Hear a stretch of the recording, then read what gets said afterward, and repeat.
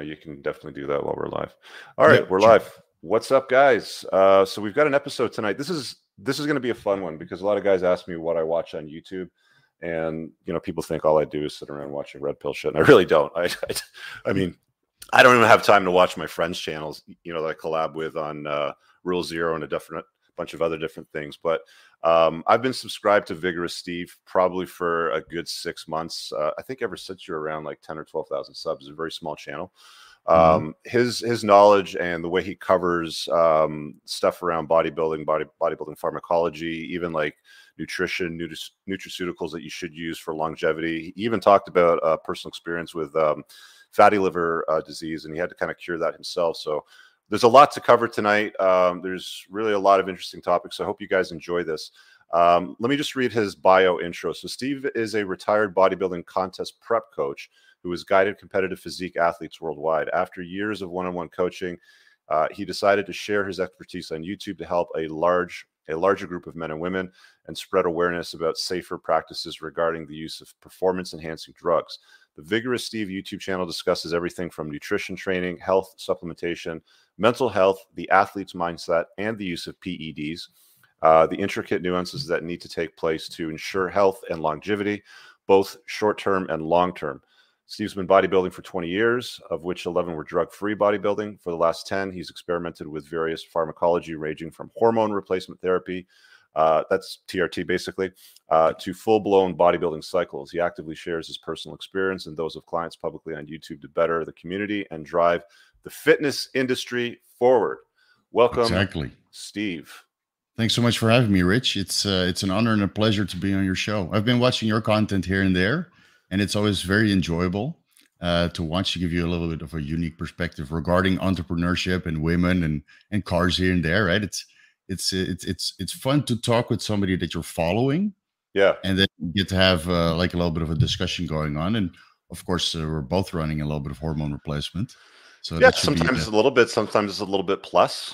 Yeah, hormone replacement plus. I always call it TRT for bodybuilders. Yeah, and that's a little bit more than the general hormone replacement therapy doctor is willing to prescribe. But well, there's always self-prescription involved.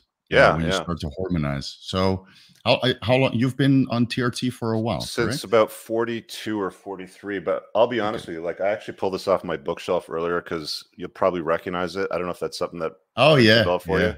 That's an old one. 25 odd years ago, I was basically reading about this stuff in my 20s when I was contemplating using PEDs, as a younger guy. But I was always pretty like ripped and had an easy way to throw on muscle. Here, let me see if I think I can pull these up while we're broadcasting. Okay. I can pull it up on the screen because I have one or two here that I have in a folder. But I never really had a hard time putting on muscle. Okay, that's good. And staying lean. So you figured you didn't need it until you actually needed it clinically. Here it is. All right. Yeah. So here I can show all you guys some like before and after pictures because I don't usually share these too often. It's just going to come up on my screen and cooperate. It's perfect Instagram content, the before and after 10-year challenge. Yeah, figures it doesn't work right now when you're trying to pull it up. It won't load. Yeah. You're in Thailand though, right? Yeah. It's 7 o'clock in the morning. You're originally from, I think you're Dutch. You're from Holland? Yes, that's correct. I'm from Holland, and I decided to move here. Well, I've been here permanent now for the last 8 years, and but I've been coming here since 2006. A friend of mine invited me. Mm-hmm. I've been going back and forth. At first I was still employed as a business consultant, and then this YouTube thing and this bodybuilding coaching thing really started to take off. And then when I was self-employed, I was able to move here because most of my work is online. I noticed on your Twitter because I tagged you when I promoted this just before I went live that you mentioned that you talked about at the time when you created your Twitter stuff around lifestyle in Thailand, and there's quite a few guys that I don't know personally but have heard of, and like you included, that have chosen to set up residency there. Like, what's it like living there as a Westerner, like a white male? It's great. Well, right now it's not so great because we're in lockdown. So all the good things about Thailand are not accessible, like the plentiful restaurants and going to the gym. Even though I can't go to the gym because I get a little bit of a VIP treatment, so I can go to a gym that's technically closed. So before the lockdown, right, there's a lot of freedom here. And in Holland, a lot of things close early. There's not so much selection regarding things to do. And here, the selection is limitless, basically. So I just felt a lot considerably better year round too, I bet. Yeah, the weather is considerably better. The women are a lot more friendly, more easygoing, easier to get in touch with. So that was one of the driving forces to move here when I was 25, 26. Just easier to get in touch with people. Like in Holland, I felt that people are very, very cold, not easy to get in touch, whether that's the men or the women. And when you're a bodybuilder, you get a little bit stigmatized, a little bit stereotyped. And I didn't feel that here. I felt at home for the first time in my life. So then the exodus starts to happen. You know, after 25 years of life, you go to another country and you feel at home, which is I can see that. Weird. There's another guy I came across, Tony Huge. I've seen him talk to Leo, and it sounds like he lives more of the player life. Like he's just got this rotation of women, and he's like, yeah, it's just awesome, great, and all that sort of thing. You're married though, right? Like I'm married. I the M word.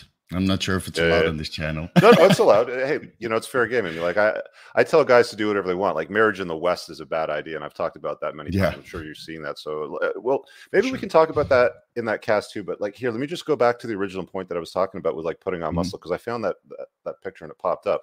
But this one here is about, I'm going to say I was 29, 30-ish there. And this is about physique, 41 or so. Now, this is pre-TRT. Okay. Right. Great physique. Didn't really change much. So I never really had a hard time, like putting on muscle and like, keeping it. But I always had that interest in performance enhancing drugs because if I'm being honest, I probably had, they called it bigorexia when I came across it in Muscle Media magazines, with Bill Phillips and stuff like that. And it's like, you never feel like you're big enough. It's like, you bench, 3.5 plates, you squat 3 or 4 plates, and you're like, you want to get to 5 or 6, and you see those guys in a magazine, you just keep pushing and pushing, and you can never achieve the size that comes with the strength. So you kind of like have this mental image in your mind that you should be bigger, but there's a cost associated with that, isn't there? Like, it does a number on your bones, your joints, your ligaments, your organs. Yeah, your whole body. Really, that's like the bodybuilding. What you see in the magazines, that's just a picture, and it doesn't represent what's going on internally.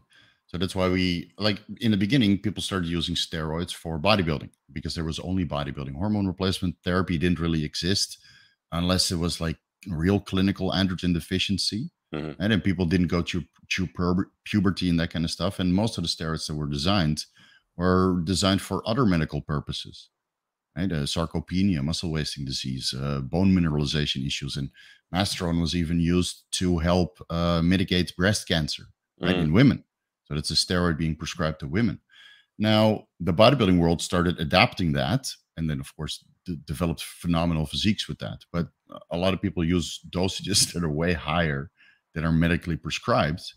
And like for the TRT guys, we have a little bit of an image that steroids are going to give this physique that we see in the magazine or on Instagram or on YouTube, which in reality is not the case, because the pharmacology involved to be a bodybuilder is far and far and far higher than what we do for well-being, anti-aging, right? To have a little bit stable serum concentrations of your testosterone, estrogen, and get more productivity out of it. So there's a big difference.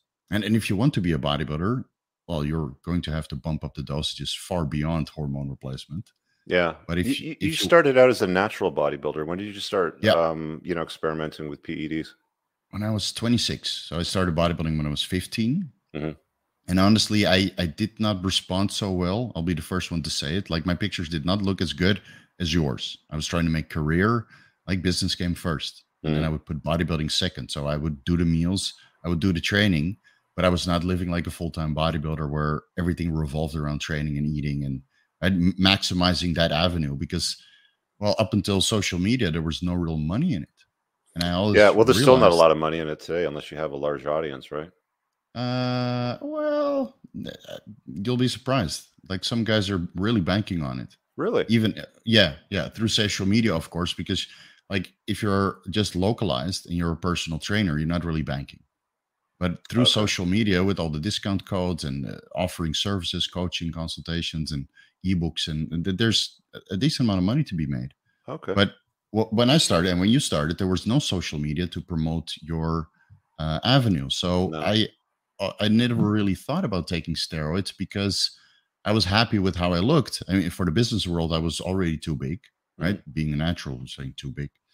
And then when that business thing kind of fell apart due to the economic crisis in 2008, 2009, that's when I decided, you know what? Bodybuilding is my passion. I'm going to see what the fuss is all about. And I started with a cycle. So, but that was after 11 years of drug-free bodybuilding. Yeah. And like, what did you do for a cycle at that time to like enter into the competing world? 250 tests per week, which was half of what was generally recommended online. They recommend 500 tests and the Animal Kickstart. I just made a video about that. Yeah. Will be online shortly. And it didn't really make much sense to me because you saw a lot of these cycle logs on the steroid forums, and people would get a ton of side effects within week 5 or 6. And so I figured, you know what, I'm going to start low. Like at that time, hormone replacement therapy was already present. So I just started with a little bit higher than hormone replacement. And I had good results. And is that something that you run year round, or is it like you'll use it to try to, build a physique, compete, do a photo shoot, and you kind of taper it back to like HRT levels, like a therapeutic dose to try to keep you at a consistent level?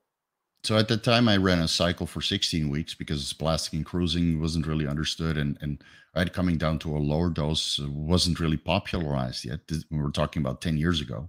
Because I'm 37 now. And so I did my cycle. I came off. I did post-cycle therapy.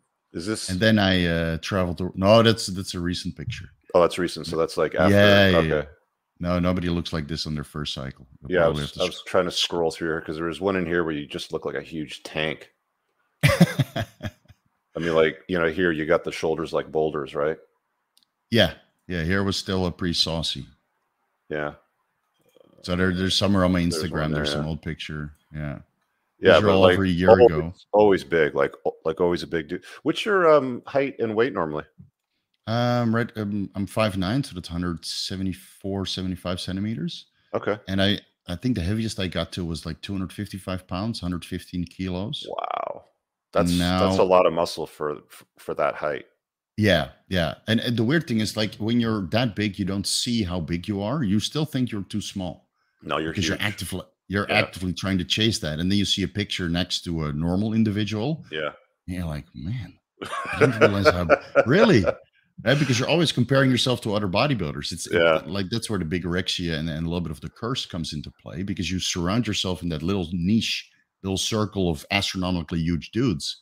Yeah. And you always think you're the smallest. Yeah. That's where the abuse comes into play. So, I took some time off. I did another post-cycle therapy recently to resolve that non-alcoholic fatty liver disease, which came from the lifestyle. And now that's completely resolved. How did you get that? Like talk about that, because you went off all PEDs, everything, changed your diet completely. Like I was following your updates when you were doing that. Okay.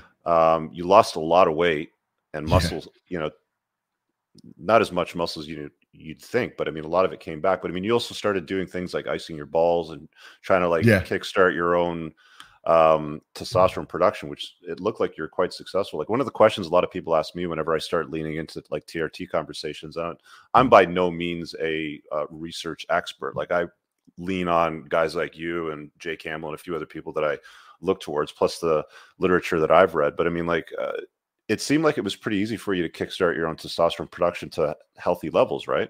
Yeah. Listen, I didn't need it medically. When I was 26, my testosterone was around 650 nanograms per deciliter. So that's middle of the reference range. And I think I could have gotten it higher with the information that I have nowadays, right? I learned a lot more since the age of 26.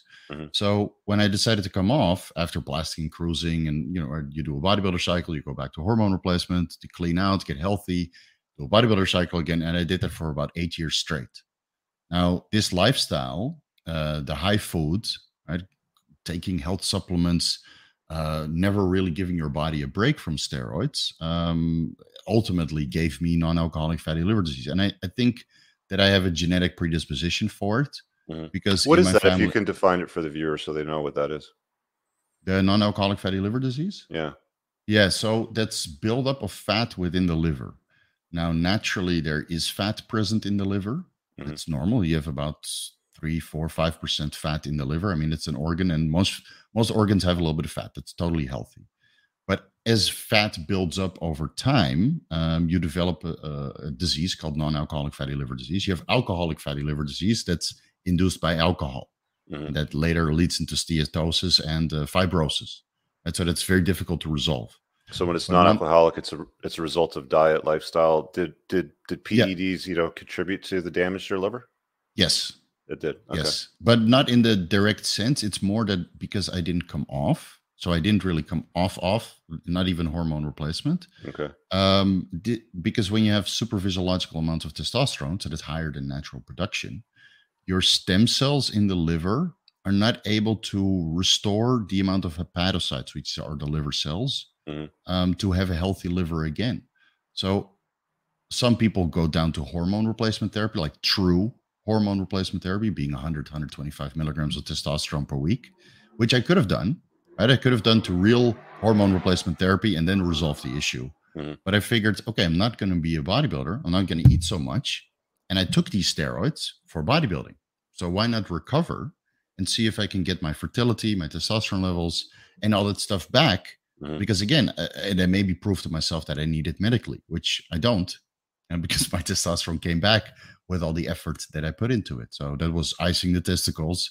And right, as silly as it sounds, it's you put an ice pack wrapped in a towel 20 minutes around your testicles 3 times per day, and it helps with fertility and testosterone production. It sounds absolutely silly, but it worked. Yeah, I've heard that with cold showers and ice baths, so I could see how that would help. Were there any other supplements that helped to restart your own production and get your testosterone levels back to a healthy level? Like, did you use anything like Tongat Ali? Did you supplement with zinc, boron, copper? Yeah, all that. So I did not use Tongat Ali, but I used ashwagandha root extract, which also has some clinical evidence that it raises testosterone concentration. So I took, in the beginning, I took way more, like 900 milligrams, and then I kind of tapered it down because there's an effective dose, and then there's, of course, a dose that's a little bit overkill.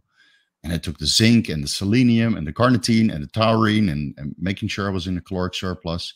I had every little vector that you can optimize to recover testosterone production and get the most amount of testosterone while you're recovered. I tried. Besides red light therapy. Red light therapy is supposed to help too, yeah. Right, and then I heard another couple of guys that rub vitamin D3 on their testicles. Listen, there's a million different ways. Right. So whatever works, right? What about the Tongat Ali? Why don't you touch that? Because there was a guest that Joe Rogan had on recently that said that they had studied Huberman. it. Yeah, Huberman. Yeah. I've heard a lot of anecdotal evidence that it didn't work. Okay. And I've seen anecdotal evidence that the ashwagandha root extract worked. Okay. So I decided to go with that one, and I figured, you know what, it's going to take some time anyway. So I can always put it in later. Right? And if I recall, I think you got your levels back up to basically like around the 600 level. Yeah, 600. Which is pretty incredible because I mean, one of the things that typically happens when you like get on TRT or like, performance enhancing drugs or a bodybuilder dose is your own production shuts down because your body just says, oh, well, we've got plenty of this stuff in our blood, so we don't need to make our own. And then after a while, supposedly, the theory is that your testicles get lazy and they just don't really restart. But I mean, you were on it for quite a while and you managed to restart them just fine. Yeah, and what I see, it's not exactly the testicles that get lazy, but it's the pituitary or the hypothalamus. So when you shut down your testosterone production, it's a signal, right? The hypothalamus to the pituitary to the testicles, and then they start producing testosterone again. It's not the testicles that's the issue. It's either the hypothalamus or the pituitary. So that's why we do post-cycle therapy with all these fertility drugs to restart that signal. But if you take human chorionic gonadotropin, which signals the testicles to produce testosterone, which then cascades into fertility, you see that testosterone comes back normally. And if you run it long enough, the testosterone production comes up quite high and the fertility improves also, which takes about 90 days. That's why I was off so long, because I wanted to see the non-alcoholic fatty liver disease was already resolved a long time ago.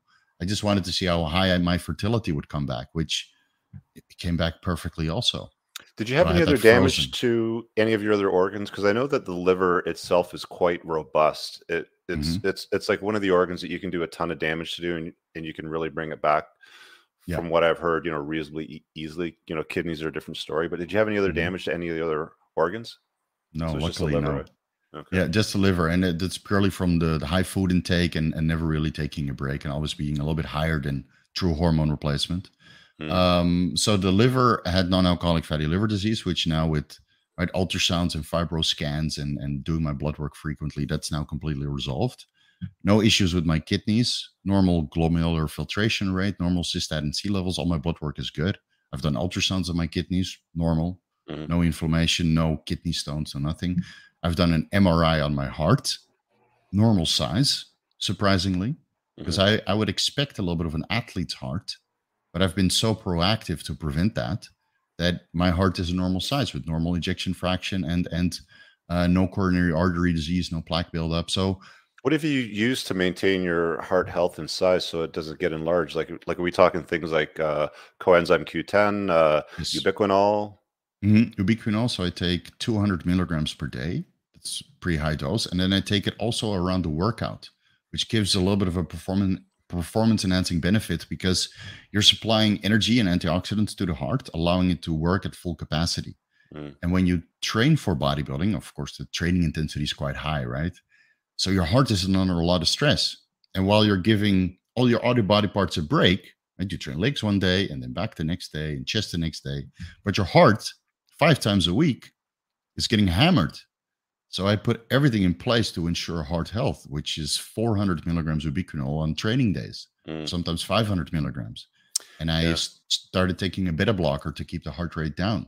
So you always, right, you're not in this sympathetic state where you're always like a little bit hyped up after training. What's a like? Is that something that you need to get scripted from your doctor? Or is that something you can get over the counter as far as a beta blocker? Because I mean, like one of the things I've noticed, because I wear this Aura ring to track my sleep and my heart rate and all that Hmm. sort of stuff, is my average heart rate is a little bit higher than what I think it should be. Like it's around, I mean, on low days it might be in low 50s, but it's usually 59 to 63, like even when I'm asleep.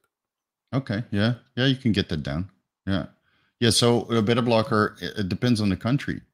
So here I can buy it over the counter. It's one of the good things about Thailand. I can get 99% of what I want over the counter. But No scripting. You maybe just go to the pharmacy or the chemist and they'll just give no, it to you. just go to the pharmacy. You walk in, you said, I need Nebilet, which is Nebivolol, the pharmaceutical brand. And they'll give it to you, as long as you Yeah. pay for it. It's Here not I'd have to cheap, but convince my doctor to script it, and they're always tight about yeah. everything. Right. So, and that's why there's online pharmacies, but then you're running the risk of importation, right? What you're There's getting. always a risk of prescribing stuff online, self-prescribing stuff online, but it's basically the bodybuilding scene anyway. I mean, you're self-prescribing because we're taking more than hormone replacement. So you get quite resourceful figuring out where to get stuff besides what you're able to get on prescription. And if you need a prescription, well, there's always methods to negotiate with your doctor Mhm. to get it prescribed, right? Because Nebulet, there's no underground labs, or Nebivolol, there's no underground labs that produce that stuff. So you have to get pharmaceutical grade. I'll tell you a story in a minute that, like, Yeah. literally made my TRT doctor jump out of his chair when I had to go through some labs. But I'm just going to try to catch these super chats as they come in. So, did you know? Matt Yeah. says, "What do you wish you knew about tests when you were young that that you know now?" I guess is the full question. All esters are the same if you do your injection frequency more frequently. So I just started again a cycle after being off for about 8.5 months. And other side. Man, acne is coming back already. Mhm. So that's because of hormonal fluctuations. So even though if you take a longer testosterone ester twice a week, if you inject that every day, you get more stable serum concentrations. And one of the issues with taking steroids is these hormonal fluctuations causing too much conversion into estrogen, which then you have high test and then high estrogen and then high test and high estrogen. And this fluctuations contributes to acne or gynecomastia or water retention or maybe hair loss because the testosterone converts into dihydrotestosterone, which is one of the causes for hair loss. Now, I think for you, that's really not an issue. And for me, neither it is because you chose to be right shaven, Yeah. and I seem to be immune for hair loss. But everybody gets some sort of side effect, right? Whether that's acne or hair loss or gynecomastia or water retention. Those are like the low hanging fruit side effects that are almost immediate. And what I wish I knew is that regardless of the testosterone formula that you're taking, if you administer that every day, you mitigate a lot of these side effects. One of the questions I get a lot from guys like on T is essentially, well, aren't you going to lose your hair? And I mean, the way that I handle it, I'd love to hear your feedback. The way that I handle it is if you're predisposed, like if you were already losing your hair before you added therapeutic doses of testosterone, you're probably going to continue to lose your hair, or it may accelerate it. But if you've never been really losing much of your hair pre-TRT, it's probably not going to do anything, right? Yeah, generic predisposition highly contributes. So you have a condition called androgenetic alopecia, which is basically the same as benign prostate enlargement. And then it's mostly hereditary. It's how your body responds to dihydrotestosterone. DHT, yeah. Yeah, and it also depends on how much dihydrotestosterone you're producing. So funnily enough, I produce a ton of dihydrotestosterone. My testosterone is in the middle of the range, and my dihydrotestosterone is 2.5 times out of the reference range. Yet, I have no hair loss. It's not in my family. And I have no prostate enlargement, which is confirmed with ultrasounds multiple times. So it really depends on how much you're converting and how predispositioned you are to the response of that. Now, if your response is severe, then all the dihydrotestosterone derivatives are off the table: the primobolan, the anavar, the winstrol, the masterone, etc. So, all you have to do is look at your parents or grandparents. If they're bald, you're going to get bald, and you have to put some preventative measures in place to prevent that from happening. And there's a million different methods, which I'm not familiar with because I didn't have to. I never had to deal with the hair loss. So that's why we have Derek from More Plates, More Dates. He's highly specialized. Yeah, I was going to say hair loss prevention. Yeah, if you want to learn how to keep your hair, watch this channel because he's got tons of videos on strategies to try to hold. I'm of the Just Shave Your Head club. Me too. I've used primobolan on top of TRT. I've used like Anavar on top of TRT, and those are the ones that he's talking about that convert, that can be problematic if you're predisposed to hair loss. I wanted to ask you about the enlarged prostate thing because I've heard conflicting stories on it. I've heard DHT is a contributor to enlarged prostate issues, and I've seen other doctors and even guys on YouTube. I think Dr. Eric Berg is one of the more prominent ones with a large channel.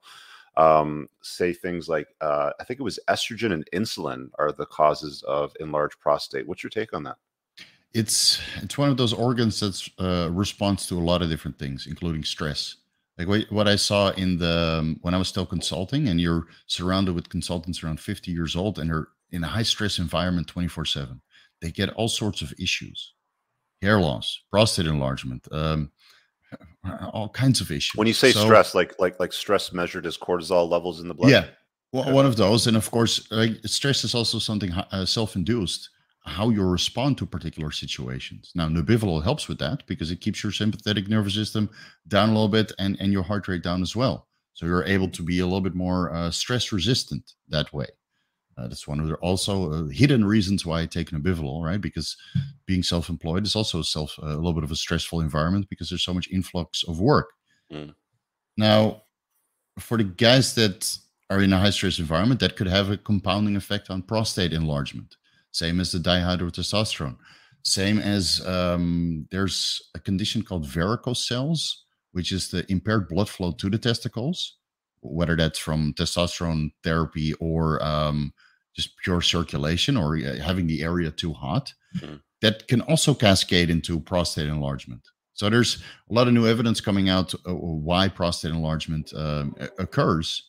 And right from the steroid world, the problem is the guys that are running very high dosages of steroids are never really honest about what's going on in their body because they don't want to say that they're having a complication later on in life. So we see some clinical evidence that dihydrotestosterone and steroids cause some prostate enlargement, but personally, I haven't seen that really to happen. But the clinical literature say that benign prostate enlargement occurs slowly over time due to dihydrotestosterone. So maybe you don't have it at the age of 30, but by the age of 50, you might have it. Do males make more DHT in their body as they get older? Because I mean, one of the things that I've heard is that like it's a normal process for your prostate to enlarge as you get older as a male. So don't worry about it too much unless it turns into something problematic like cancer or your PSA markers, spike, and there's other things to look at. So is it your body making more DHT as you get older? No, it's a cumulative effect over time, which makes it a little bit tricky because if you're a bodybuilder or you're doing TRT plus and you take a dihydrotestosterone derivative that then compounds on top of the dihydrotestosterone that you're producing naturally or converting from the testosterone. So now let's say you're drug-free until the age of 25, you have a certain burden of DHT on your prostate, and then you go on primo. 5 times higher than your natural DHT levels. This is compounding into benign prostate enlargement, which might accelerate it over time. Okay. And I haven't seen it in my immediate surroundings, and I'm in touch with a lot of bodybuilders who take a lot of dihydrotestosterone derivatives. Yeah. So I think it's just a compounding effect. Same as with acne and gynecomastia, all these organ issues. It's usually multifactorial. And the best we can do is just monitor it with organ imaging and blood work and then make the appropriate actions. But I've seen more benign prostate enlargement with guys who are not using steroids, who are in high stress environments and don't really take care of their health, smoking, drinking, to take the edge off of work. And those guys usually get far worse organ issues than the guys that use steroids and take care of their health, low stress environment, and exercise frequently. So, right, all these things you just have to keep track of. And some guys get unlucky, right? Their response is far worse than general population, and their organs are not agreeing. The same as with me with the non-alcoholic fatty liver disease, because I know people who did far worse, right, food-wise, steroid-wise, and didn't have any issues with their liver. What's the what was the signal that caused concern with the fatty liver disease? Like, was it a distended abdomen? Like, was it blood work? How did you pick up on it? I didn't catch it. As much as I know about organ health, I did not catch it because the symptoms of non-alcoholic fatty liver disease are not that apparent when you're a bodybuilder. So I did not have high triglycerides in the bloodstream. I had a little bit of issue getting leaner, but as a bodybuilder, like, okay, I'm getting a little bit older. Maybe my metabolism is coming down. Like if you have fat in the liver, it makes it difficult to lose body fat. That's one of the side effects, immediate side effects, right? Okay. I didn't have any jaundice or anything else that would indicate an impaired liver function. No, like yellowing of the eye? No, like the whites? I've never had my bilirubin levels out of range. Interesting. So I think it just, and your liver enzymes are a little bit elevated, but when you train very, very hard, your liver enzymes elevate also because these enzymes are also found in skeletal muscle. You stress your body a little bit more too. Right. So, and then I would take a week off from training and everything would kind of fall back into baseline. And then I would assume, okay, I'm good. And then I did some organ imaging as a routine checkup. And then I was diagnosed with non-alcoholic fatty liver disease. But I think that happened over maybe 3 or 4 years. And because as you want to get bigger, you eat more food. Yeah. Well, yeah, that's like one of the things that stresses your body and your organs is high caloric, consumption. That's why there's a lot of, medical experts that are talking more and more about fasting and, like giving your, given like the road works a little bit of a break. So you take food out of the equation, right? Yeah. I've never heard you talk about metformin. And that's one of the drugs it's probably one of the most well-researched drugs. And I've got a good friend who basically says, the trifecta that you want to take for longevity and for health is TRT, metformin. What was the other one that he had? Oh, and Cialis, for like kidney health and heart health and vascular, dilation, that sort of stuff. And another performance, but that's somewhere else. Of course, yeah. Right. But added benefit, right? Yeah. You've got a lot of benefits. But I mean, like, what's your take on metformin? Because I've never heard you talk about it. So usually I talk from the context of bodybuilding, which is now slowly changing, right? Which, by the way, guys, so you know what it is, in case you're unfamiliar, it's a drug normally given to diabetics to help manage their blood sugar. Right. So the pharmacology of metformin is as following. It's a drug that lowers glucose release from the liver. And as a result of that, it also lowers gastric emptying. So it keeps the serum concentrations of your blood glucose more stable, increasing insulin sensitivity over time, right? So normally when you eat a meal, you digest it quite rapidly in the beginning, and then so your concentrations go up and then kind of come down. And as they're very, very high, same as a bigger injection of testosterone, that's where the side effects occur. So the metformin helps to regulate your glucose levels, allowing your body adequate time to absorb the glucose into the muscle and not have this super pulse of insulin following a meal. So in this action, it improves insulin sensitivity. And the added benefit of metformin is that it also lowers IGF-1 secretion in the liver, which as a bodybuilder you kind of want, because IGF-1 helps with nutrient partitioning, nutrient uptake, and eventually results in muscle growth, right? If you train for bodybuilding. So usually the bodybuilders avoid the metformin. But as you get older, you realize, life is finite, and I don't want so much anabolism and growth and all that stuff going on in my body. It's better to reduce the IGF-1 and then not be so subject to aging.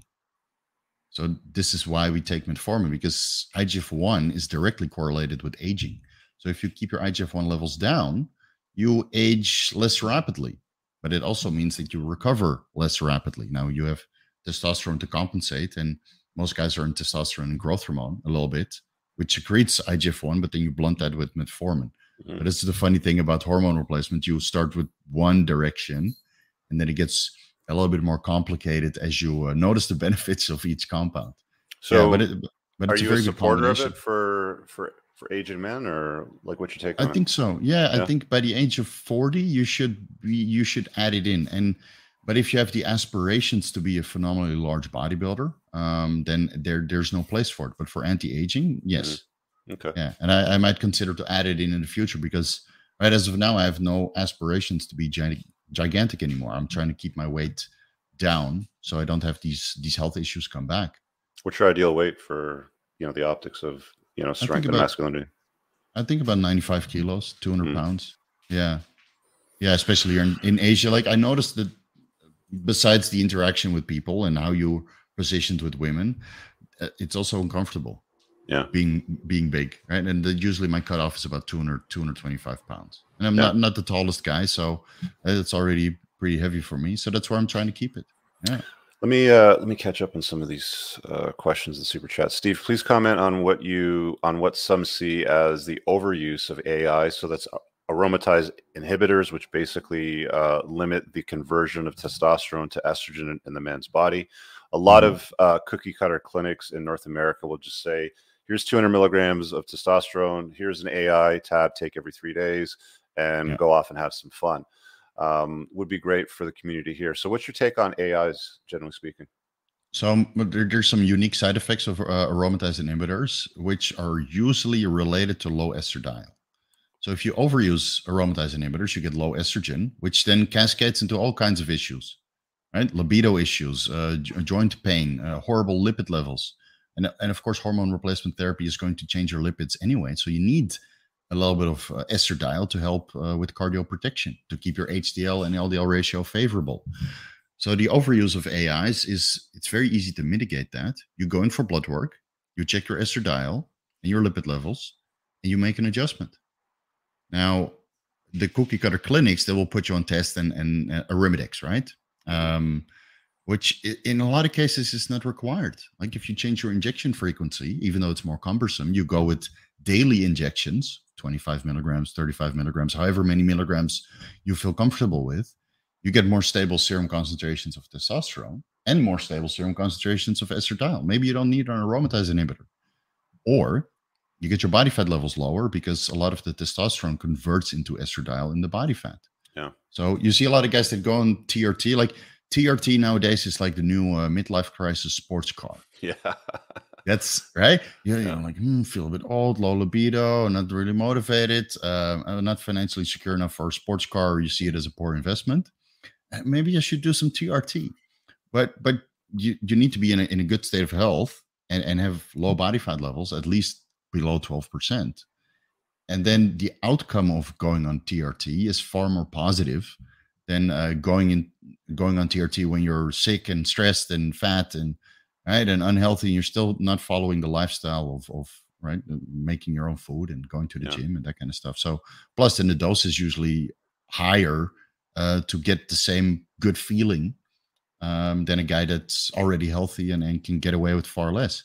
So with TRT, there's a lot of methods to manage your estradiol, including TRT plus. That's what I'm doing.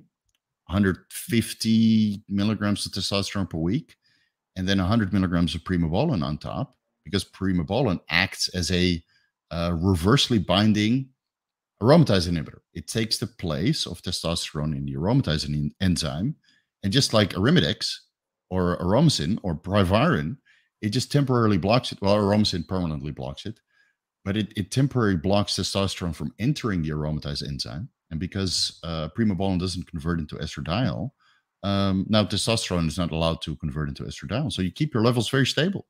Yeah. And I found for myself, it works very well to have testosterone and primobolan in about a 1-to-1 ratio. To right, you get the additional anabolism of primo, you get a little bit leaner gains, right? You don't hold so much water, subcutaneous water, more quality muscle, right? You have a better appearance. So about 150 tests, 125 milligrams of primo, which is obviously TRT plus, but I'm still a bodybuilder, so I feel that I need a little bit more. And that's basically the new way to approach it. So you don't even need an aromatase inhibitor. You don't need to have to worry about low estrogen levels and all the negative effects that come from low estrogen. So just by managing it a little bit more accordingly. Yeah. I'll say this. I've added primo to my mix, and since I did that, my estrogen levels came down to range, like proper range levels. Like I was a high converter. I don't have a lot of body fat, but the application of therapeutic testosterone, even in like normal dosages, like 100, 120, 125 milligrams per week, I convert high. Like I'm right at the top of the range, right? Oh, really? Okay. So primo for me was like perfect. It's hard to get though. Are you taking any zinc? I am taking zinc. Yeah. I'm taking probably about 50 milligrams of zinc daily. Okay, that's good. That's good because that also acts as a little bit of an aromatase inhibitor indirectly. Oh, is that right? Yeah. I use DIM. I've used CDG as well, which which I found work. But I mean, the thing that's like the easiest is just add some primo to the mix, and it's done. It's taken care of. Right. Plus, you get to look better. So, and you feel better. You get a little bit of additional hematocrit, which is good for performance. And then I don't see an issue regarding hematocrit because again, primobolan was prescribed as a method to raise hematocrit, right? So that's what it's medically prescribed for. Is that right? And muscle wasting disease. Because both hemoglobin and hematocrit for me came down. Now, oh really? Okay. I don't know if it's because I bought a sauna, and I've heard like applying infrared sauna to your body, which I usually do about 45 minutes a day. Not so much in the summertime because I'm out in the sun sweating anyway. But apparently it like thins your blood a little bit. I don't know if that's true. Oh, really? I don't know. No, I don't know. Yeah, maybe it could be that you're increasing your metabolic rate, and it's the same as like niacin. It to help with lipids. It opens up the capillaries, allowing for more blood flow, and maybe the sauna is increasing blood flow, allowing for lower hematocrit levels. That's probably speculating a little bit. So, don't hold me accountable to this. Whatever works. Like the funny thing is, there's so many methods to optimize something, and with hormone replacement or bodybuilding, you just do what works for your body, considering it's not doing anything unhealthy. Yeah. So if you do the sauna, and like everybody's body is going to respond differently to different inputs too. Yeah. Otherwise, we would all look the same, and we could do the same cookie cutter approach, right? We're all uniquely different. If you do the sauna, I would recommend a little bit of an ice pack to chill the area. I think I'm going to get a ice bath for afterwards. So I can sauna first, and I'm going to go into an ice bath afterwards. So that'll be the next thing I add to the. Have a look at some of the fertility studies where they show that increasing your testicle temperature beyond a certain range for a certain amount of time, that it completely arrests spermatogenesis. You're no longer producing sperm. Yeah. So you sterilize yourself sitting in a sauna. Yeah, and a hot bath also. Yeah. Even though it's very, very enjoyable, right? And you get a little bit of a sweat going, you remove some toxins that way. Yeah. Apparently, it's also not good for fertility. But this day and age, you might want to have an impaired fertility anyway. So. Yeah, I mean, I'm not interested in having any more kids. I was going to say, because we mentioned primo a few times, and I don't think you can get it from a TRT clinic in the US. I know you get it. No. Like, you can get it in Mexico over the counter. I'm sure you get it in Thailand. So you're gonna have to find somebody that is a home brewer. I mean, that's where I get mine from. Yeah, or an online source. Yeah. Or an online source. Where there's a will, there's a way, I would always say. Yeah. And it's a wonderful compound. It's great. But again, if you're predisposed to losing your hair, it'll probably accelerate it. Just, heads up, so you know. Yeah. Another fair warning for Primo is if you have sleep apnea or you're a little bit higher body weight and you're snoring at night, you wake up gasping for air and you didn't do a sleep study yet, or you don't have a CPAP, that is also causing your hematocrit to go up. That's right. Yeah. So if you're on TRT, which also breathing, causes, right, you're not breathing, your hematocrit is going up from the sleep apnea, from the testosterone, and then the Primo on top might send you over the edge, even if it's a low dose of 1 ampule per week. It might send you over the edge to the point you need to donate every 4 weeks. Yeah. So keep that in mind. Get your sleep apnea addressed first before you add in an erythropoietic compound like testosterone, especially primobolan. Yeah. Because all these things compound, And there's I don't have it here on my desk, but there's a device called a Lookee, Lookee, which is not expensive. It's $100, and you basically wear it on your wrist, and it has this extended cord that goes to your finger with a red light, and it measures your blood oxygen levels continuously through the night. So if you're unsure if you have sleep apnea, get that little device. It's $100, and it's got a great little app. It'll download all the data via Bluetooth, and it'll tell you what your concentration of blood oxygen levels is throughout the entire night. It's really that's cool great. That's very good. Well, I will have to look into that, because I've been telling my clients to record themselves on a webcam all night, and then go through the footage to see if they're gasping, right? So this is far better. It's actually more accurate than this Aura Ring because of how it collects the data, because it uses this bright red light to basically collect the blood oxygen levels. This thing will say sometime, and it also tracks your pulse rate too. So this thing sometimes will not pick up on the spikes in my heart rate. And sometimes when I'm sleeping, like through the function of dreaming or something that might be going on with movement, my heart rate will spike up like 130 beats per minute, for short bursts here and there. At night. Yeah. And then I'll take the data from the Lookee device and I'll compare it to my Aura Ring, and the Aura Ring doesn't even pick up on it. So it's a far more accurate tracking mechanism than 130. This ring. Yeah. That might be a little bit of sleep apnea. Do you ever wake up gasping for air? You have any dips in oxygen levels? Yeah, the SpO2 dips sometimes, but it's not as dramatic as it used to be. So a couple of things that I did to fix the sleep apnea problem, which I haven't completely corrected yet, is I got a chili pad mattress. So it lowers my blood temperature, or not my blood temperature, but it lowers your core temperature a bit so you sleep better. And I've also found sleeping on my right side is the best way to keep the air passage clear, right? So as long as I'm sleeping, sometimes you slobber a little bit and you're waking up with a little bit of drool on the pillow, but whatever. Yeah. If there's a woman around, it's too late. Well, she's already sleeping there. U.S. healthcare worker here says, which clinics or online services do you use to monitor labs, ultrasounds, and testosterone? What's your take on that in the U.S.? So there's Quest, LabCorp, and Merrick Health, the private clinic of Derek, for more plates, more dates. And those are all places you can do blood work. Right? The ultrasounds, you probably need to get a script or some sort of referral from your primary care physician and do that at a hospital. Testosterone is mostly on prescription, or you self-prescribe that. So it really depends on the state and what you can get in your state and how they handle the laws or how you get a referral for blood work. Because in some states, you can just walk into LabCorp, have your blood drawn, they send it in for analysis, and you get the results by email. Another state, you have to go through your primary healthcare physician, pretend that you're sick and all things wrong with your body, and then give some sort of incentive for them to write you a referral with all the markers that you need. And then you still need to pay out of pocket. So it really depends on where you are. But I know Quest, LabCorp, and then Merrick Health, those are probably the go-to places in the States to get a blood work service. And then Merrick Health also offers blood work analysis with some of their inpatient care coordinators.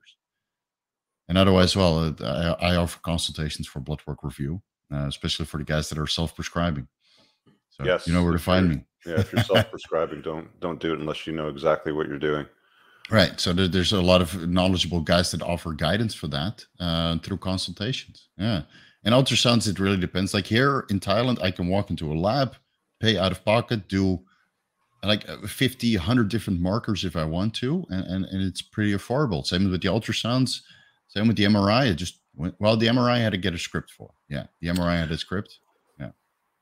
Let me just drop in the chat because I know somebody's going to message me or email me later. Like, what did you say that monitoring device is? It's called the Low Key, and then here's a link. So it's LOOKEE, and they've got a bunch of different ones there. You guys can check it out. It's in the live chat. You mentioned the do you have a discount code or a referral? No, I have no codes for that. It's I just happen to like the product. Yeah, it's okay. A really good product. You should. Sounds like a great product. So I will definitely look into it myself also. Yeah, I didn't go for the fingertip one. There's one that'll stay like right on your fingertip. Yeah, that one I have. Yeah. From the research I got, it's not the best for sleeping with. The one that has a wristband, which has a cord that goes to your finger, is basically the one that I liked. I have the one that you put in your finger. It's like $2 on AliExpress, and then I check my oxygen because during COVID, during this crisis, that's one of the easiest way to detect if you're having issues because your blood oxygen levels go down. Oh, is that right? So I just keep checking my finger every couple of days and just to see if it drops below 99, which so far it hasn't. So 99 is pretty high. I mean, if you got a 99 saturation rate, that's really good. Cardio every day for the last 10 years. Yeah. So Mr. Singh says, you mentioned the pituitary stops sending signals to produce testosterone. Is there a natural way to get your pituitary communicating normally after TRT? That would be HCG, I would think, wouldn't it be? No, HCG just sends the signal to your testicles. So there's naturally, you'll just have to wait. It usually takes about 6 months, maybe a year before everything kind of picks up again. So that's why we do post-cycle therapy, or you can call it post-TRT therapy. Yeah. That's double therapy, but it is what it is. So you'll use fertility drugs to restart the signaling process. You can use Kisspeptin 10, which has a little bit of evidence that it's able to secrete luteinizing hormone and follicle stimulating hormone from the pituitary. Or you use a gonadotropin hormone releasing hormone analog like gonadorelin, triptorelin, buserelin. You have to dose that low dosages probably multiple times per day just to send a little bit of signal. So now you're replacing the signal from the hypothalamus to the pituitary with 3 different drugs. The Kisspeptin 10 works on the hypothalamus to release gonadotropin hormone releasing hormone, but you can mimic this with one of the fertility drugs. And then the last step from the pituitary to the testicles is luteinizing hormone, follicle stimulating hormone, which you can mimic with ACG or human menopausal gonadotropin, which contains luteinizing hormone and follicle stimulating hormone. So you'll have to choose which of these steps you want to restart. And that's going to take time. And not every drug is as efficacious as the next drug. So you'll have to figure out what works. So I've been running an experiment with Kisspeptin 10. Didn't work. Didn't raise my LH and FSH levels. And I'm still running it just to get the blood work. And then I'd probably have to look at another drug. You can block the estrogen receptor in the hypothalamus and pituitary with Nolvadex, Clomid, and Clomiphene, raloxifene, and send a little bit of a signal that way because there's always a negative feedback. And of course, when you're coming off TRT, you're kind of in like this hormonal imbalance limbo, and the selective estrogen receptor modulator helps with that. But it also acts as an estrogen in the brain. So the Clomid or Clomiphene might give you a little bit of side effects, estrogenic side effects in the brain. So you watch Titanic, and then suddenly here's your starting. Really, it's insane. Yeah. Like you think you're the most alpha male. And right, you're successful and you've accomplished a lot of things and you're settled and you're grounded. And then you take Clomid or Clomiphene, you start freaking crying during movies. Yeah. What's interesting? A lot of people think that when you start introducing therapeutic doses of testosterone into your healthcare regime as you get older as a guy, like you're going to get more aggressive, you get more like pissed off, you get cut off driving, you're going to get road rage. But for me, I found it actually calmed me. Like, having more balanced levels of testosterone and estrogen and all the other hormones, I actually like stuff didn't bother me so much. Yeah. No, because you're also actively suppressing cortisol. If your testosterone is higher, you suppress your cortisol, and that's also one of those stress hormones that make you a little bit agitated. Yeah. So if your testosterone is at the top of the reference range or a little bit over, right, wherever you feel comfortable, and your estrogen is the same, and it's nice and stable, you feel very grounded and leveled. Yeah. Now you go and test trenbolone and all this bodybuilding stuff in higher dosages. Yeah, roid rage is definitely there, and you will feel pissed off while driving. I've been there many times. Driving in Asia is it's a one hell of a roller coaster, I would say. Yeah. So it's like there's a therapeutic dose where you feel good, and then there's a too high of dose where you get good results, but the side effects start to manifest also. Yeah, it's like one of the questions my doctor's always asking me. He's like, your levels look good. You're a little bit, higher into the reference range. You're getting pissed off easily. You're getting angry. You have any anger issues? I'm like, no, I feel really good, actually. I feel very calm. Nothing really gets under my skin. So no, it just works better for me that way. I think for a lot of men, especially when you're older, even if you when my testosterone levels came back to about 600 nanograms per deciliter, and now that I restarted again 4 weeks ago, quality of life improved tremendously just by having a little bit of testosterone and primobolan in the mix. I'm better sex drive, more outgoing, more go-getter attitude regarding business. I'm able to work longer, right, during the day, so I can do 6 in the morning till 10 in the evening if I wanted to. Right, and I'm energetic throughout the day, which I didn't have when I was off TRT. So there's huge benefits. What do you think about that soundbite that came off the Huberman interview? I think he was on Friedman's podcast, and he said something along the lines of testosterone makes effort feel good. Yeah, it's very true. It's some sort of a dopaminergic or a dopamine response in the brain, where you do something and you get this little reward strategy or reward through a chemical release, and it's certainly true. It's certainly true. I mean, you're on hormone replacement in the end of the month when you're doing your financials is a very rewarding experience, far more rewarding than without the testosterone, which is weird to say. But yeah, you're just more driven, I would say. More driven, and you're less conflicted on which direction you need to go with business wise. Like if you're investing, for example, sometimes there's you have the market says this thing and the news says this thing, and then you're not really sure, should I invest or not invest? Should I sell or not sell? And then now that I'm 4 weeks back on hormone replacement, I know exactly what to do. There's no conflict. Yeah, it clears up some of the brain fog. It's one of the things that people don't understand is that when you're deficient in testosterone, and one of the things that a lot of guys get prescribed incorrectly, in my view, is they get SSRIs and antidepressants when they should really be going on testosterone therapy, like a therapeutic dose of it, nothing like bodybuilder levels, but like just getting that level fixed, and that fixes the problem for most guys, right? For sure. And of course, there is a place for SSRIs, but most guys, especially if your testosterone levels are subclinical, that would be the immediate approach going forward, because our bodies works on testosterone. And if your body is not cooperating and producing sufficient amounts, supplement. I mean, women have been doing that since the age of 15 with birth control. So, right, we should be able to do the same thing. And in the end, if you're more productive, more business oriented, the whole world benefits because the economy is rolling. That's the way I look at it. So. All right. And then it's just a matter of managing your health accordingly, which if you want to be a bodybuilder, it's a constant sacrifice.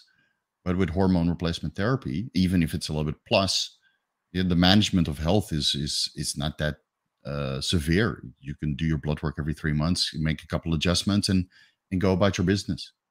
A lot of people get overwhelmed with the notion of managing their blood panels because really, you can't trust your family doctor to do this. I mean, if you're one of the guys that's getting into your late 30s, your 40s, and you're going to your doctor for your annual checkup or your, checkup you do every 3 years or something like that, and they check your blood and they're like, yeah, it looks like all your blood levels are fine. I mean, the thing with this is that, it's like the basketball net. It's like, if you can't dunk the ball, then what do they do for you?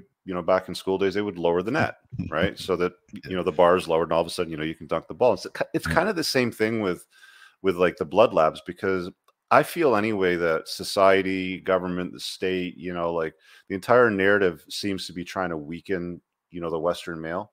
And just telling guys like, oh yeah, you're fine, but if you don't feel good, I can give you the script for an SSRI, but like your levels are fine.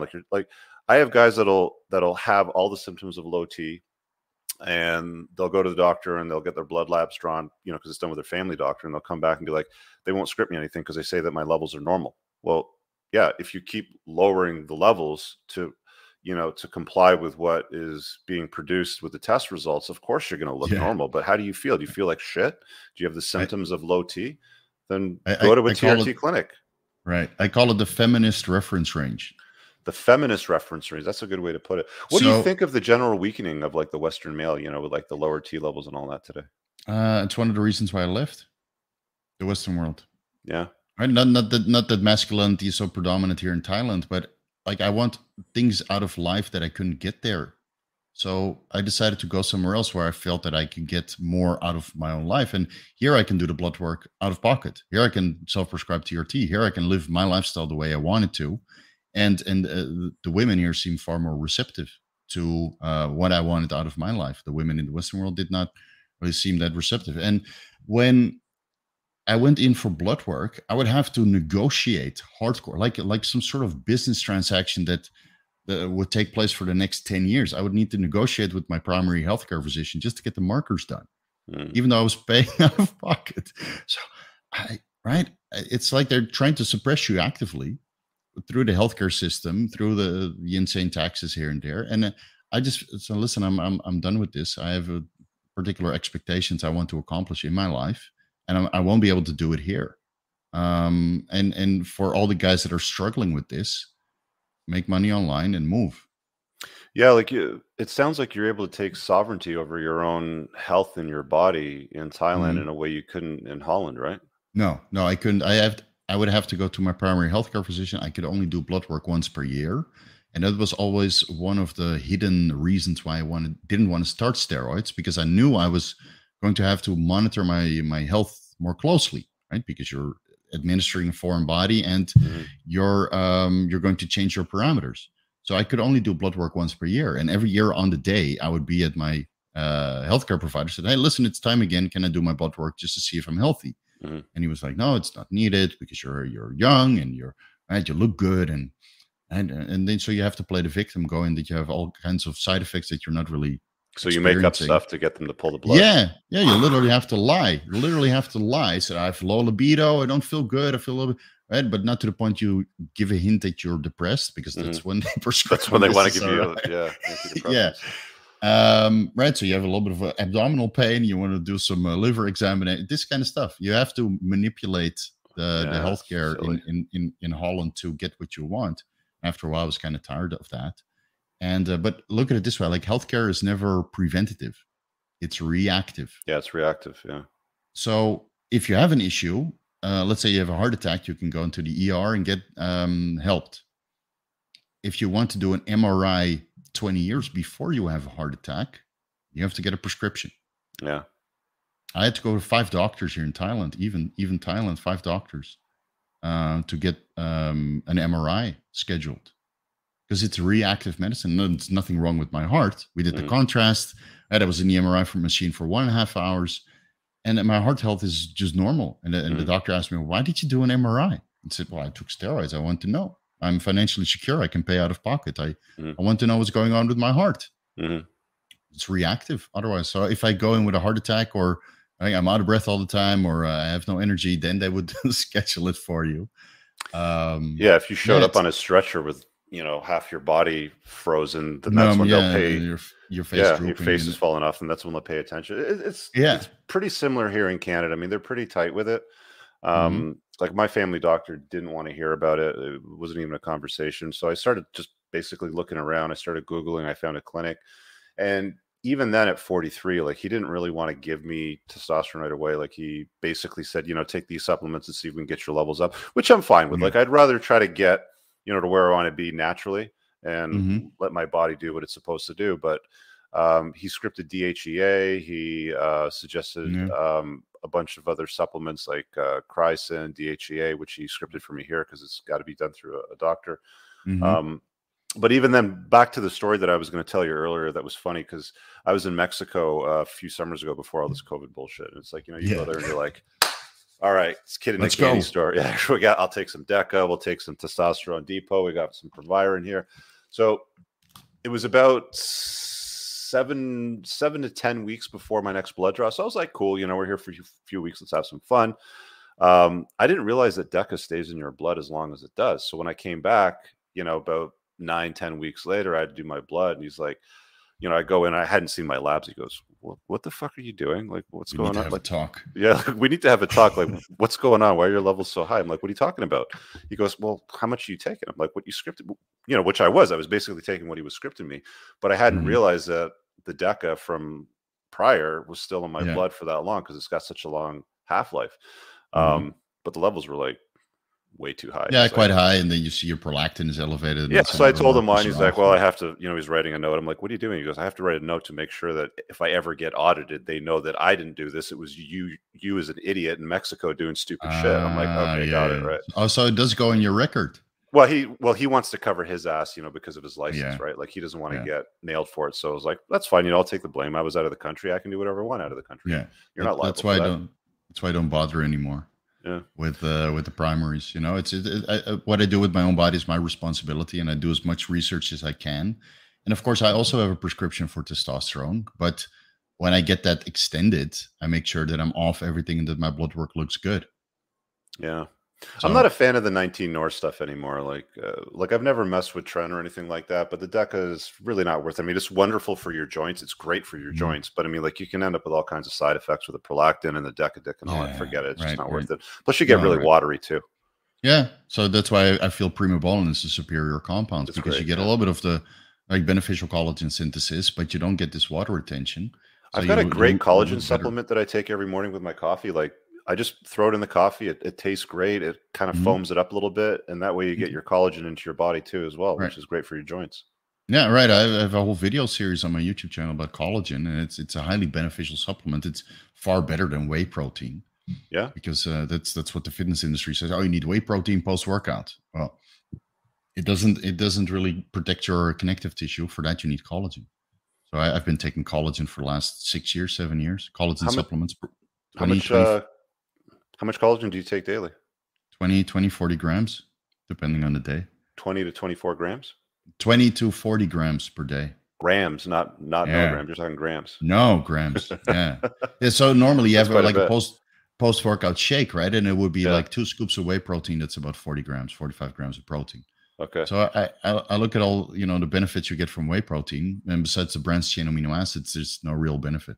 Yeah. So I started supplementing with collagen, 40 grams, same amount, post-workout or pre-workout. And my joints feel amazing. Yeah. Right? Because I used to lift quite heavy, not anymore. I'm taking a little vacation from that stuff. But when I used to train like very, very heavy weights, my joints would always be hurt a little bit. Mm-hmm.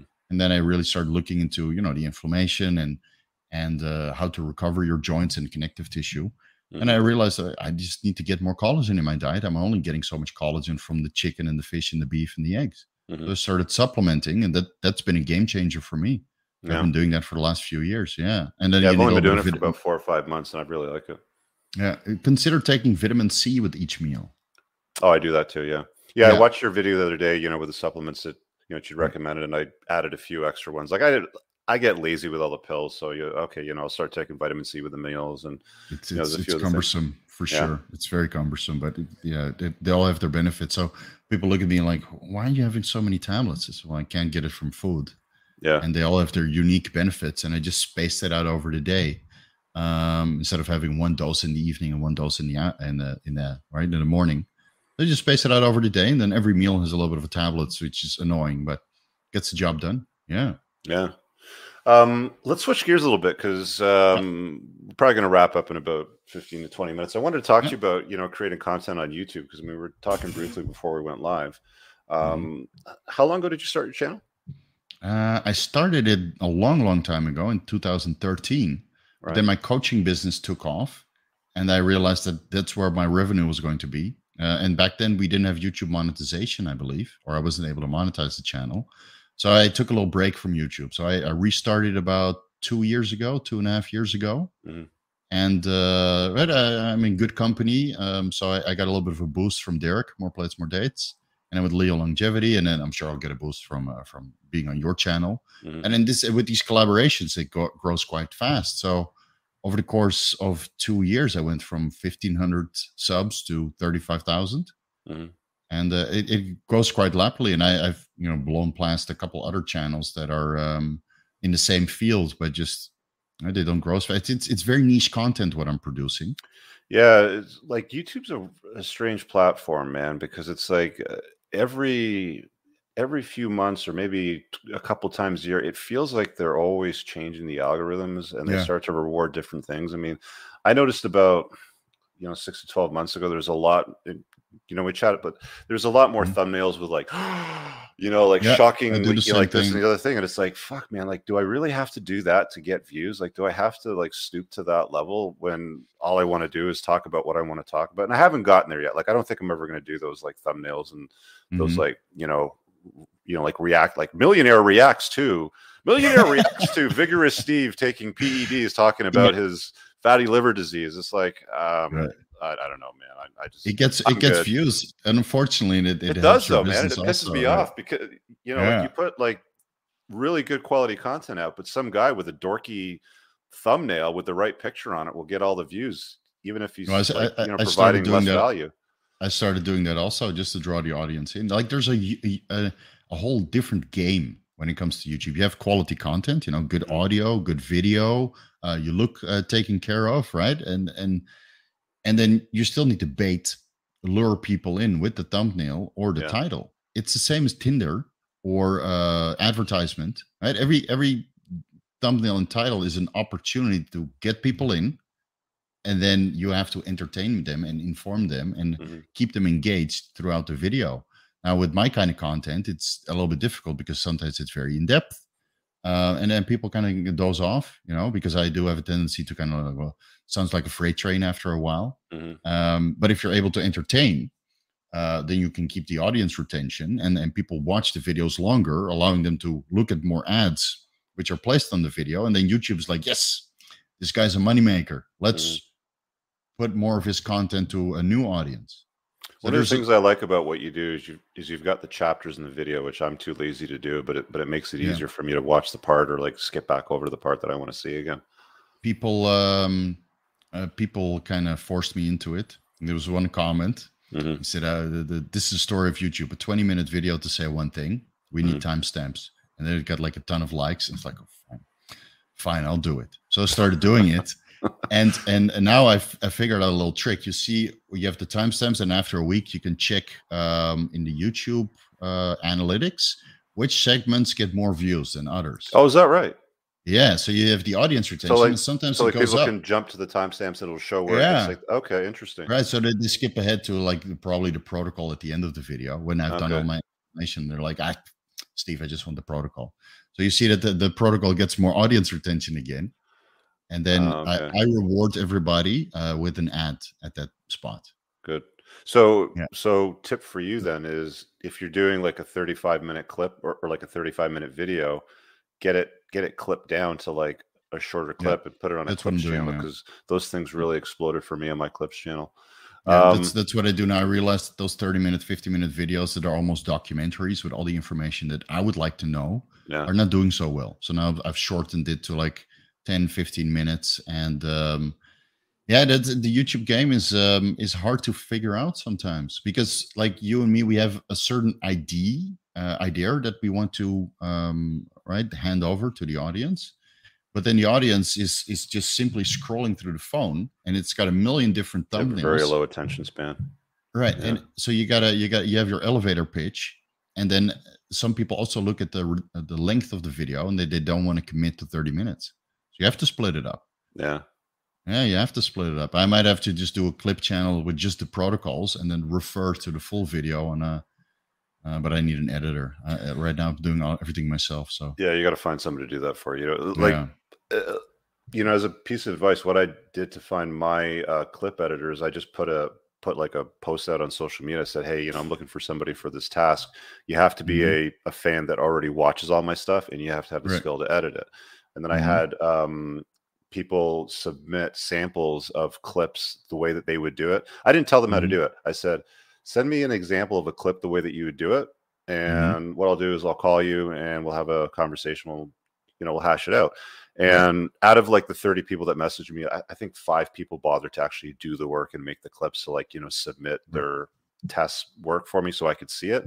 I picked the 2 best that I liked. I did an interview with him and I hired the guy that I liked the best, and he's doing great. I mean, the guy's making a lot of money and he's working for it. So I'm really pleased with it. But you don't want to do that. I mean, you want to have somebody, create content and like clips for you. You know what I want to ask you too before we wrap up, and I got a super chat here that we'll hit in just 1 second. We were talking earlier about marriage, and you chose to get married in Thailand. And it's one of the things that I talk a lot about on my channel as well. As I tell guys, like marriage is a bad game. It's basically a really bad deal for guys in the West. What's it like being married in Thailand? Like, is there a risk profile to that as a guy as far as your wealth? You don't have any kids though, right? No, not yet. No, that's in the picture. So I've been married for 5, 6 years, 7 years. Time's has flown by. So her pretty good. I mean, like you've had some stress applied to the relationship. You see how she responds to that. If she's, usually crazy comes out when stress gets applied to the relationship, right? So if you haven't seen that, stress, but that's from outside forces. Yeah, I never really, never applied it myself. Like again, I found your YouTube channel after I got married. So there's some moments where you need to put your foot down, right? And so I said, oh, this is no, right? This is not gonna fly. Yeah. So, but so far it's been great. But I think it's because I was very, very selective previously. Like I would date women multiple at a time, and I would never get invested. I would never get invested because I didn't feel that these women previously, before I met my wife, were on par to commit to a relationship. And then I met my wife and I was like, man, she's not like anybody else I've met previously. And I've traveled all over Asia. I've traveled all over Europe. I've dated women from multiple countries, multiple different backgrounds. Then I met my wife and I'm like, this girl is like me, business oriented, educated, loves bodybuilding, right? Loves fitness. She competed for many years and was the best in this country and the best basically in the world because she won the world championships multiple times. So I would, is the term trophy wife, is that still applicable? I think so, yeah. So that's how I would consider it. Okay. Right? A woman that's on par of what I'm trying to be and accomplish now and in the future. So she's a compliment to your life is what you're saying. Absolutely. Yeah. Absolutely. Yeah. My life improved dramatically after coming together. Yeah, you want that as a guy. I mean, if you're on a mission, if you're on a purpose, you don't want a woman distracting you from what it is that you're doing. You want her to complement your life and what it is that you're doing. So that's really important too. Right, because I'm so busy. So I added her to my work environment. So I'm employing her, and she's helping me with the YouTube. And also I asked her, say, can you please look into these investments, right? Because I'm too busy with the YouTube. And then she comes back with a report, and we're looking at it like, this might be a good opportunity. Right? So some guys would cringe at this. You're taking business advice from my wife, but so far it's been paying off very, very well. So when you look at the risk here, let's say for divorce, I have not looked into it, to be honest, because I didn't want to settle down with the women where I felt that I needed to look into the risk of a divorce. And the way I looked at it also is like my parents are divorced. And then there was a horrible, like both of them are Westerners, obviously. A lot of lawyers, a lot of legal fees, a lot of transfer of money, and they both ended up basically bankrupt, right? Due to the divorce, because both of them didn't understand how to make money. And they're both employed.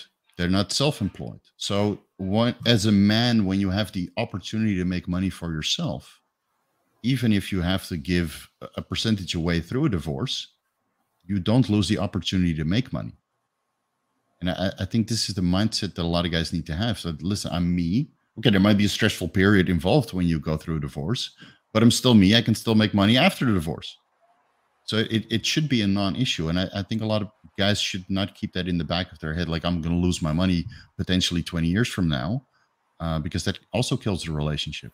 Yeah, that's one part of the equation. I think the big hang up that a lot of guys here have here, especially in Canada and the US, is that like the big selling point to having a wife / mother of your kids is, you pass on your DNA, you pass on your genes. So the problem that most guys run into is they'll invest into her and the children, and then they'll find, if they go through the divorce grinder, that they actually lose quite a lot of access to seeing their own kids and parent them. And in many cases, some random dude that now becomes the boyfriend to her in the future spends more time with your kids than you do. And all you do every month is watch her wealth transfer from your bank account to hers, with no access to those kids. So that's why I was asking, like, I was curious, like, what does family law look like in Thailand? Because a lot of guys are all about, I'll just leave, the States, or I'll leave Canada and I'll go to Asia, or I'll go to Colombia, or I'll go to some Latin American country and things will be better over there. But it's like, no, dude, if you don't have frame, like if you don't understand women, maybe the laws will be better. Like maybe you could screw up and the laws might be better, and might be more in your favor, and it's easy for you to see your kids, and you're not going to be drained of all your wealth.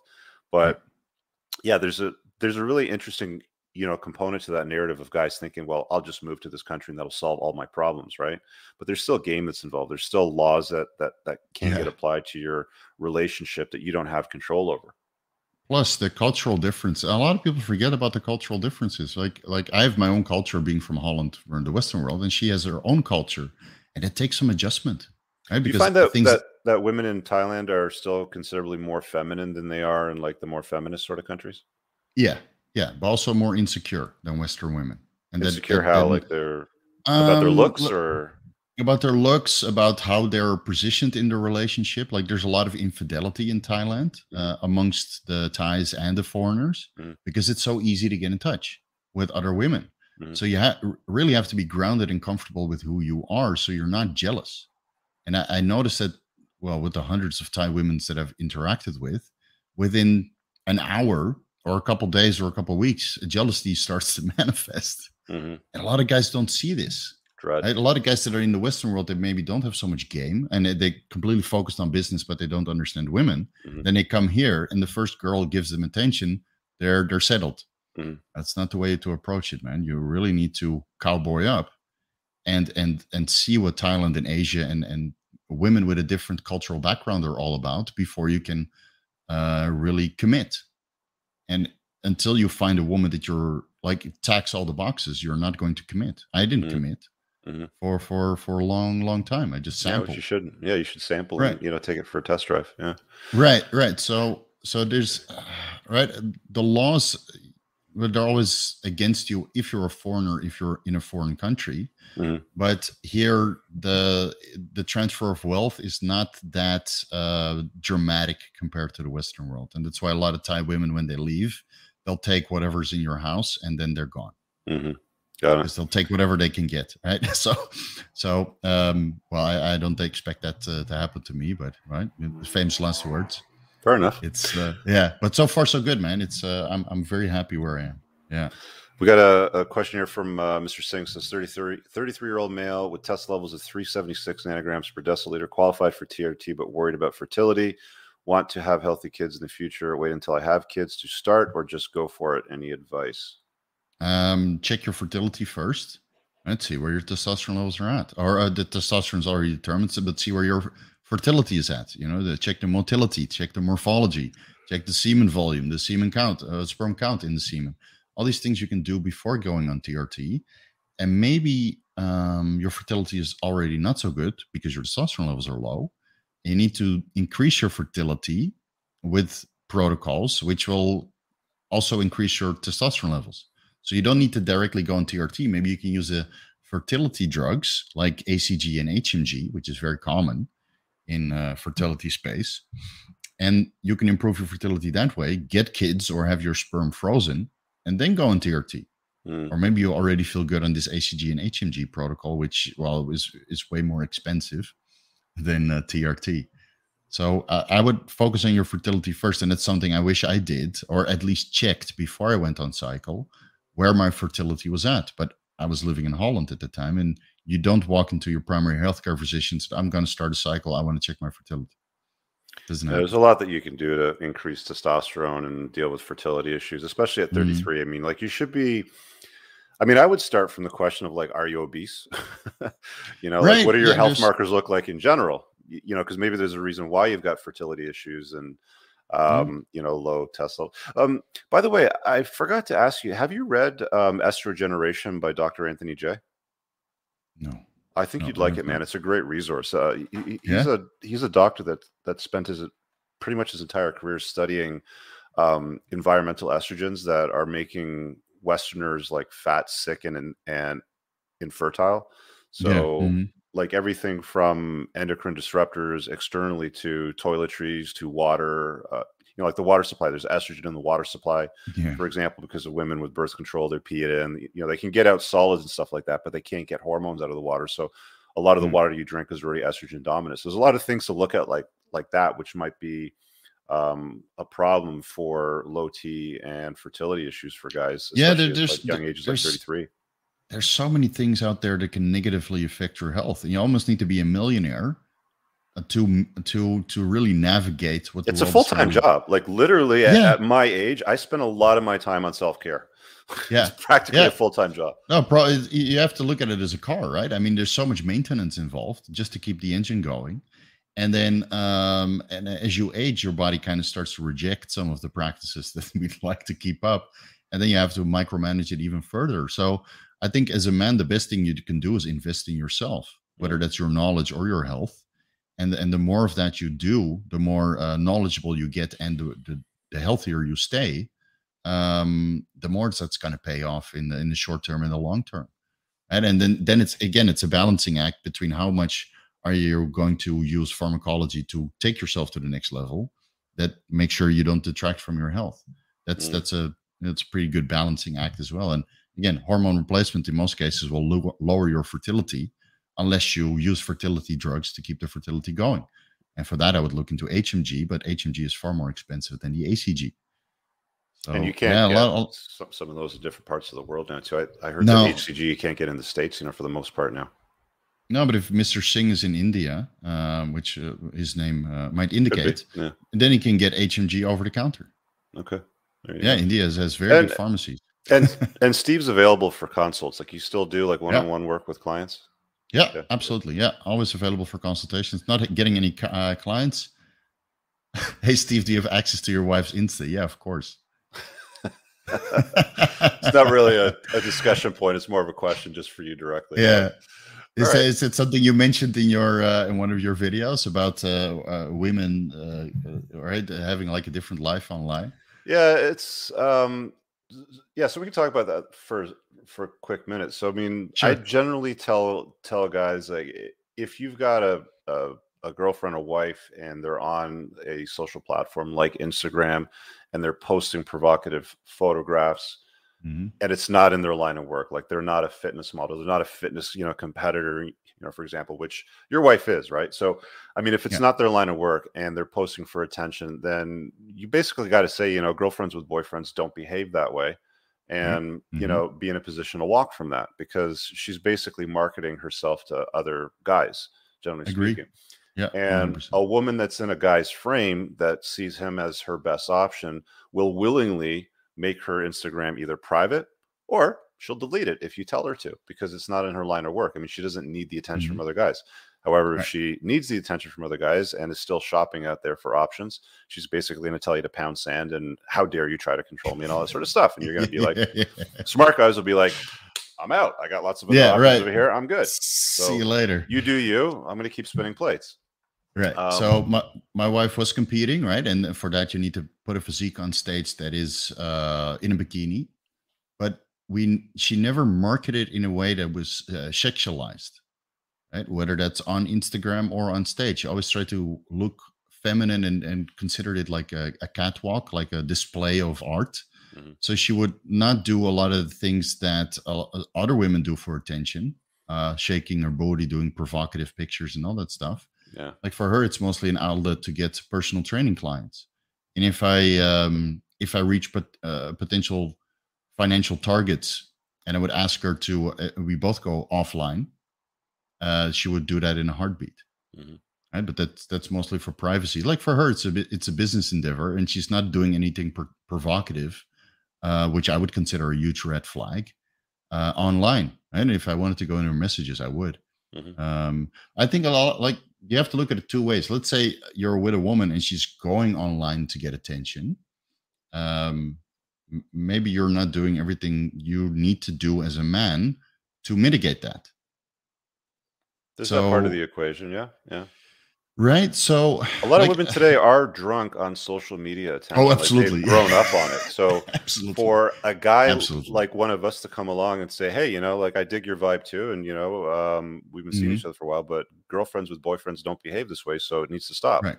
You don't want to stop? Right. Okay, cool. I'm going to keep dating other chicks then, right? I mean, for some women, like, that's a shocker. Like, what? What did he just say? Like, he actually has options. He's telling me what to do. I need likes. I need 1,000 likes on my ass. No, so I need to get my dopamine hit, man. Yeah, right. Exactly. Yeah. My hedonistic treadmill needs to be stroked. So I would look into a woman for settlement, right? For a long-term relationship and a long-term investment. That's also how you have to look at it. That didn't start out that way. Yeah. So if that's already present, where the hedonistic treadmill is being run at and the likes for right, ass pictures is already taking place, you can date, but you don't settle. Yeah, that's how what I would. Yeah, you just treat her like an option, is what I'd say. Just a thank you note from Italy. So I think on that note we can wrap it up. I mean, we did a full 90 minutes, which is awesome. It's been a slice. I really enjoyed the insight and the conversation. We covered a lot. Thanks so much. If you guys enjoyed it, Vigorous Steve on YouTube, you can search for it, or I've tagged him in the title, so you can just click that link and it'll take you over to his channel if you're interested in any of the stuff we've talked about tonight. He goes very deep down the rabbit hole of bodybuilding pharmacology, like aging, health supplements, stuff that you can get over the counter and stuff that you might need a script for, or maybe a friend that brews it, or you can learn it yourself. But like a wealth of resource. So check out Steve's channel, and dude, man, you're welcome back anytime. Really enjoy talking to you, man. Anytime. This was great. 1.5 hours flew by. So thanks so much for having me, Rich. And I really appreciate it. I hope to talk to you again soon. We'll see you soon.